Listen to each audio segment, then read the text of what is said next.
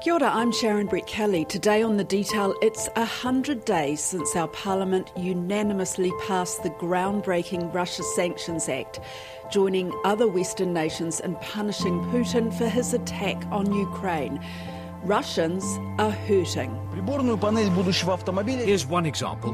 Russian TV reports that due to sanctions, Russian car makers can't import key components.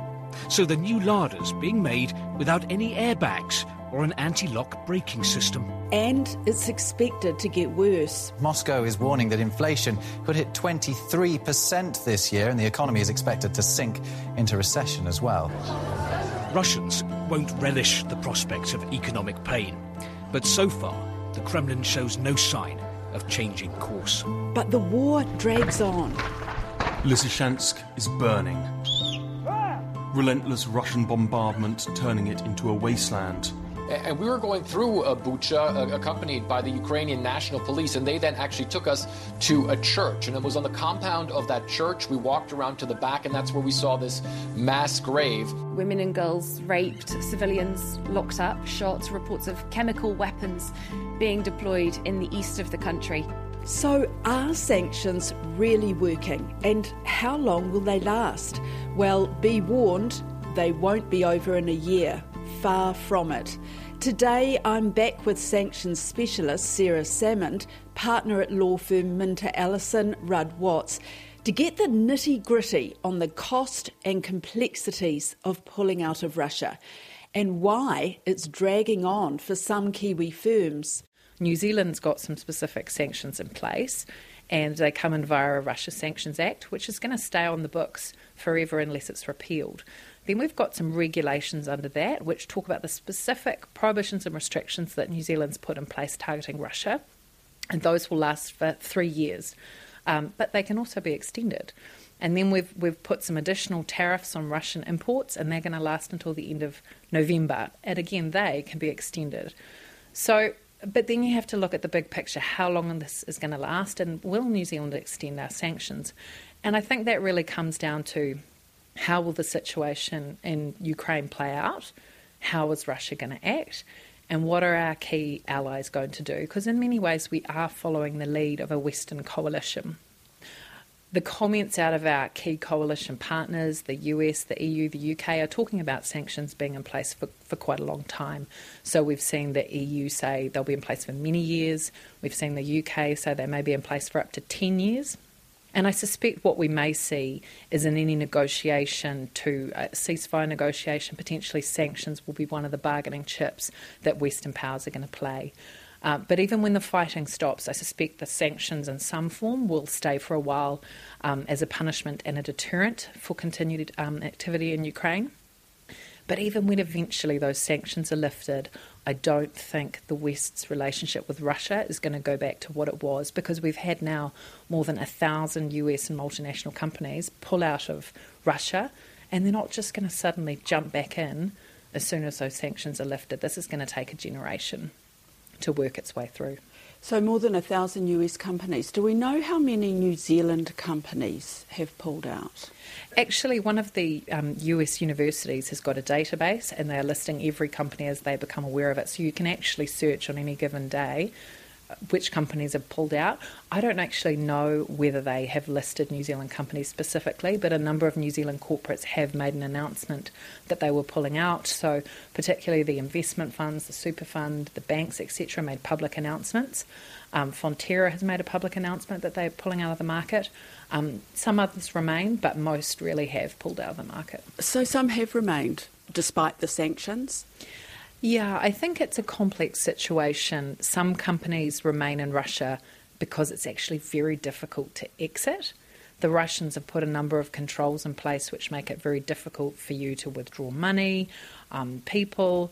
If you leave assets on the ground there, they may take them, they may nationalise them. So withdrawing for the market for some has been very difficult.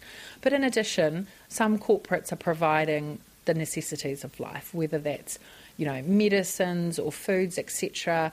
They are legally allowed to remain. They may feel they have a moral obligation to remain. So I think it's important not to try and judge all New Zealand corporates by any given standard. there's a lot of complexity and specific reasons why people stay. How do we know that these sanctions are working? I mean, the war is still going on. There's terrible damage being done. And then the latest thing is that Russia is the cause of a global food crisis. This is one of the breadbasket of the world. The grain from here will go all over the world. And if the farmers can't plant it, then the rest of the world will suffer. There is already talk of a global food crisis caused by this ill-fated invasion. Farming has always been a precarious business. Now it is a life-threatening one as well. So are the sanctions working? Look, that's a good question, and I think people, you look at the headlines and you say, well, the fighting is still going, and in fact, if anything, it's at its peak now and appears to be getting worse. And you've seen, while the ruble took a real hit shortly after the invasion, it's rallied back up to where it was valued over the course of 2 months. But I think it's important to investigate that a bit further, because the main reason the ruble has rebounded is because of quite draconian and unprecedented capital controls. So if you are a Russian and want to take money out of Russia, which a lot of people currently want to do, then that's not possible, and there are restrictions on how much you can move out. Which really artificially inflate the value of the ruble and mask a lot of underlying issues in the Russian economy. So we're now seeing a double-digit decline in GDP expected for Russia this year. We're seeing inflation rising to the point it might hit 20% by the end of the year, a real shortage of critical technology in Russia, so particularly there's a shortage of semiconductors, which are needed really as a component for a lot of high-tech equipment, which is needed on the front line. So the Russian economy really is struggling. One of the reasons, really, they've been able to limp on as they have is because they have been getting quite a lot of funding from oil, gas, coal exports, and it's been very difficult for the EU to agree to have a prohibition on imports of those products. But they have managed to agree a partial oil import ban, which is being implemented at the moment. But this is not the original oil ban proposed by the European Commission. It's been watered down. It now covers just Russian oil that is shipped into the EU, not oil that is pumped in by pipeline. And that's really important. Once that's fully implemented, you can expect Russian revenues for energy to go down sort of between a third to a half, and that's really going to starve the military of funds they need to keep going in Ukraine. In terms of a New Zealand company, I guess I was quite surprised that so many New Zealand companies are caught up in the sanctions. We just assume that it's a few food exporters. So what sort of impact are sanctions having back here on these companies? I think one of the misnomers is that trade sanctions are all about imports and exports. I mean, that's a key part of an economy, but that's certainly not the only part. And so, yes, there are a number of food exporters, medical exporters, other high-tech machinery exporters to Russia who are caught up in this. But there's also importers. Traditionally, we've imported fuels and other products. But beyond that, we've also got investors. If you've got a managed fund, quite often you'll have international equities exposure, and you'll have exposure to all sorts of global markets, including the Russian market. You've got the banks, all of whom deal with payments involving Russia on a routine basis. There's 15,000 Russian nationals in New Zealand, so they often have an ongoing relationship with the mother country. So I think the implications of this are spread across the whole economy. It's really not just about imports and exports. Is there still work going on for a lot of these individuals and companies to, sever their relationship with Russia? I mean, is it not just a matter of, right, we're pulling out our investments, we're shutting it down today, that's it? If only it would be that easy. I think there's a couple of factors at play here. So the rules are constantly changing. As you said, we got the new Russia sanctions regime implemented 3 months ago, but since then the Act has been amended 6 times. The regulations that introduce the specific prohibitions and restrictions targeting Russia, they've been amended 6 times. Other countries have amended their laws multiple times, and in some instances their laws apply to New Zealand businesses here. So there's a constantly moving set of rules that corporates need to comply with. So they constantly need to tinker what they're doing to make sure they're complying. In addition, you can't necessarily just pull yourself out of the Russian market. So if for a number of exporters, they can just divert a consignment to send it somewhere else.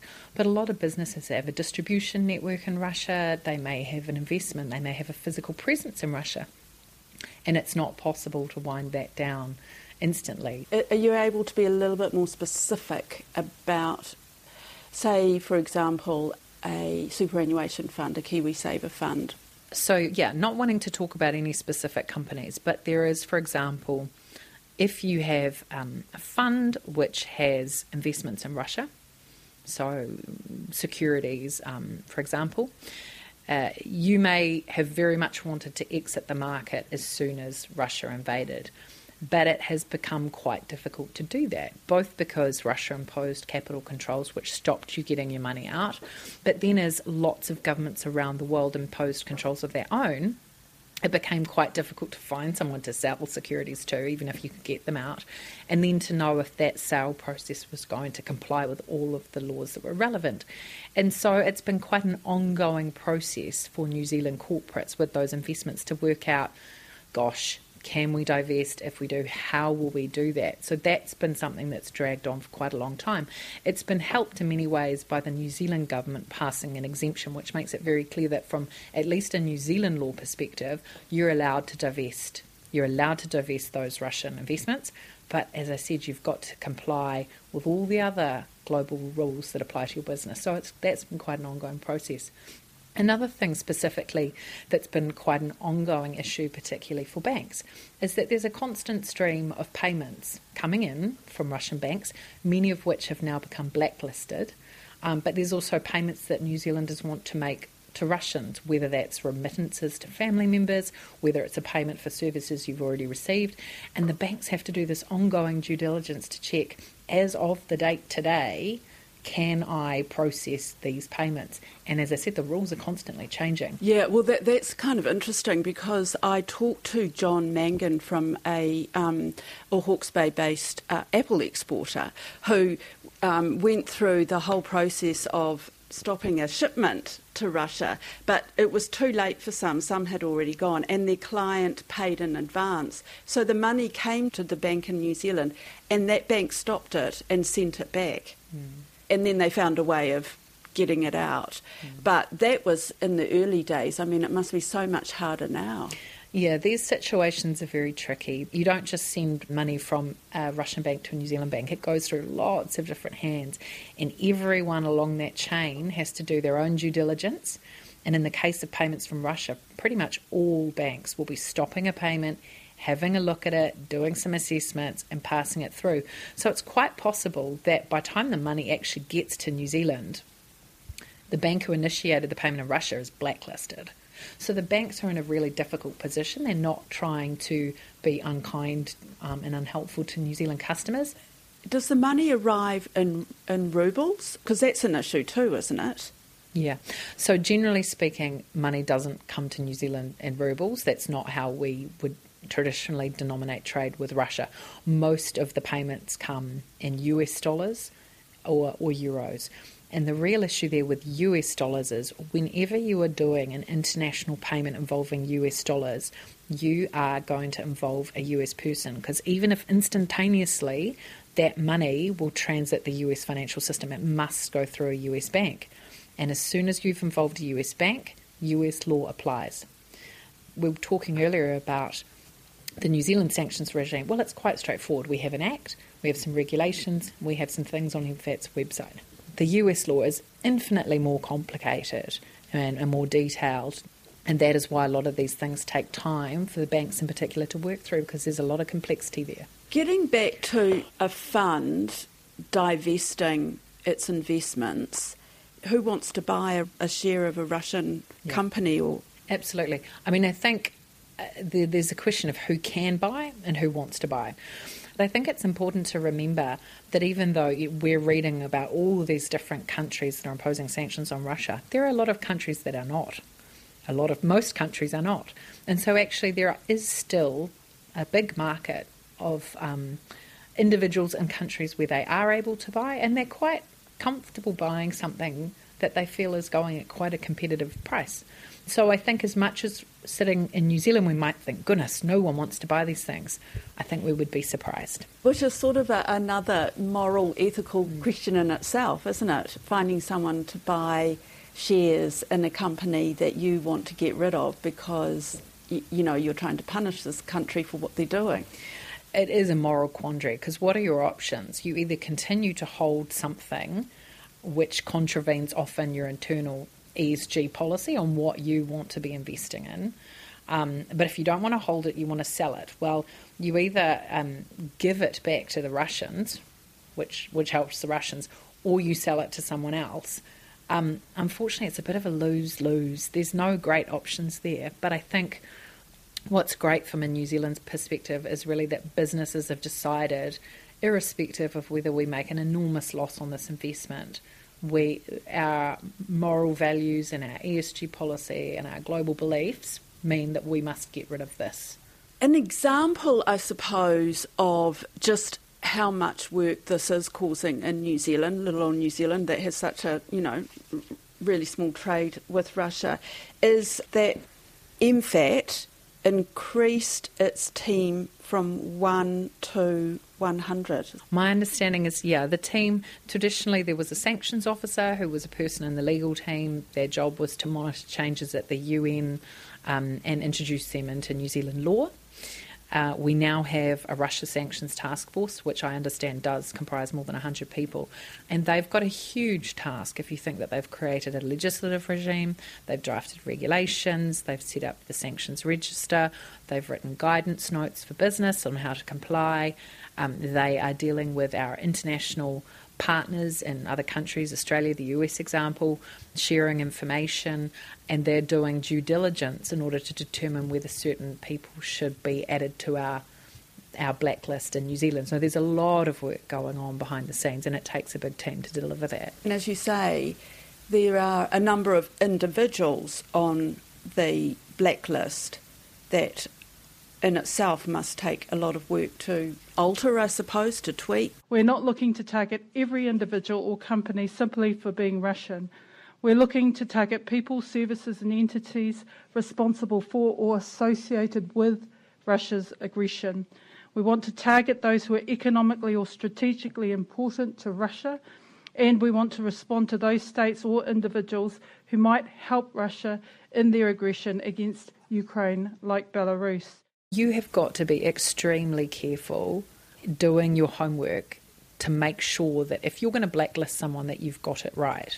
Because if you've got it wrong, there is a process by which a blacklisted person can appeal that in New Zealand. So you write a letter, you explain why the blacklisting is not appropriate, that goes to the minister decides. If you're still not happy, you can launch judicial review. And there's every possibility that we will see Russian sanctioned persons contesting their designations here. For them, it's not good for their reputation. It won't be good for any New Zealand business interests they have. And remember, these are people with deep pockets.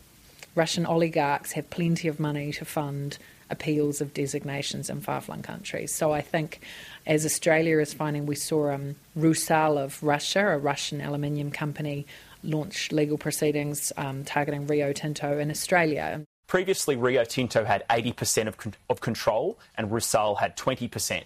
Now, Rio Tinto has full 100% control and ownership of the management of this refinery. So basically what it means is Rusal will not get its share of alumina produced by the refinery while the war is ongoing. And Rusal of Russia was appealing that. So we're already seeing sanctions-related court proceedings taking place in other countries, and I suspect, unfortunately, we may well see that here at some stage.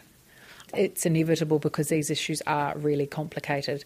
So unfortunately, this is the price we pay for having an autonomous sanctions regime and ultimately for playing the role that we want to play on the international stage and setting out our opposition to Russia's invasion of Ukraine. The price we pay, so is it costly as well for New Zealand companies, for New Zealand individuals? Oh, absolutely. I mean, you can first look at the cost associated with standing up a team of 100 MFAT officials. You've also got officials at the Financial Markets Authority looking at this, the Reserve Bank. You then have every bank that has a sanctions compliance team, which is spending a huge amount of their time doing sanctions-related work at the moment. Legal teams within many of our big import-export companies, insurance companies. There's a lot of money being spent on this at the moment. But in a way, you can see that as a short-term expenditure for a long-term collective gain for all of us, because if we allow the likes of Putin to run roughshod over all of us and invade sovereign territories and there's no repercussions, God knows what the future for the world and the future for New Zealand is. So it does look like an investment, but I'd say in the grand scheme of things, it's an investment that is worth making. And if that's not enough, Kiwi companies still doing business with Russia could soon face the wrath of the US. There's been a lot of talk about secondary sanctions. I think it's important to first distinguish what are primary sanctions, because then it gets you to what are secondary sanctions. So we've seen over 10,000 sanctions measures imposed by Western governments in the last 3 months, but all of these are called primary sanctions because they apply to people who are subject to the jurisdiction of the government who introduced the sanctions. And so in that way, the reach of the sanctions is limited. It only applies really to the citizens and corporates of the countries who introduce the sanctions. President Zelensky is concerned that the sanctions aren't doing enough to stop Russia. And so one option the US government in particular is considering is introducing secondary sanctions. And what secondary sanctions are is a way of extending the reach of your sanctions. So effectively it would mean New Zealand businesses would have a choice. We would either have to comply with US sanctions on Russia or run the risk of being unable to do ongoing business in the US, because if the US were to find that a New Zealand business was doing significant amounts of trade with Russia, which would be a breach of US sanctions if done by a US person, they can say, we're going to impose penalties on you, which means no US corporate can touch you. Or, at worst, no US bank will allow you to deal in US dollars. And if you're a bank in New Zealand, the prospect that you might lose the ability to trade in US dollars is terrifying, because most of the world's trade and financial transactions are done in US dollars, like 60%. So what ultimately it will mean from a practical perspective is if the US introduce secondary sanctions on Russia, our banks will need to comply with the US sanctions on Russia, and that will create a huge additional cost because you then have to get your head around all the complexity of the US government's Russia sanctions regime. So all of a sudden, it does mean that the US is playing this role of global regulator, and we will have to come into line. And we've only seen this from, only the US has secondary sanctions, and so far they only have them in relation to doing business with Iran and doing business in North Korea. But what we've seen in those two instances, they very much put New Zealand business off doing business with any country subject to secondary sanctions. What's the likelihood that it's going to happen here? We don't know. I mean, I think what we're seeing from the White House is a continued desire to turn the screw on the sanctions. I mean, the bulk of the sanctions we see today were introduced in the first month and a half after the invasion. So we are seeing a slowdown in the introduction of new measures. But it is one of the obvious tools in the US government's sanctions toolbox that hasn't been used yet. It would have far-reaching implications. It may have a great beneficial effect in terms of putting more pressure on Putin, but it will also, there'll be a lot of collateral damage to Western interests. And I suspect what's happening in Washington right now is they're weighing up the pros and cons, talking to their international trading partners and trying to determine if this is something that the world wants to do right now. That's it for today. I'm Sharon Brett-Kelly. The Detail is public interest journalism funded through NZ On Air and produced by Newsroom for RNZ. You can download us free to your mobile device every weekday from any podcast platform. Today's episode was engineered by Jeremy Ansell and produced by Sarah Robson and Bonnie Harrison. And thanks to Sarah Salmond. Ka kite anō.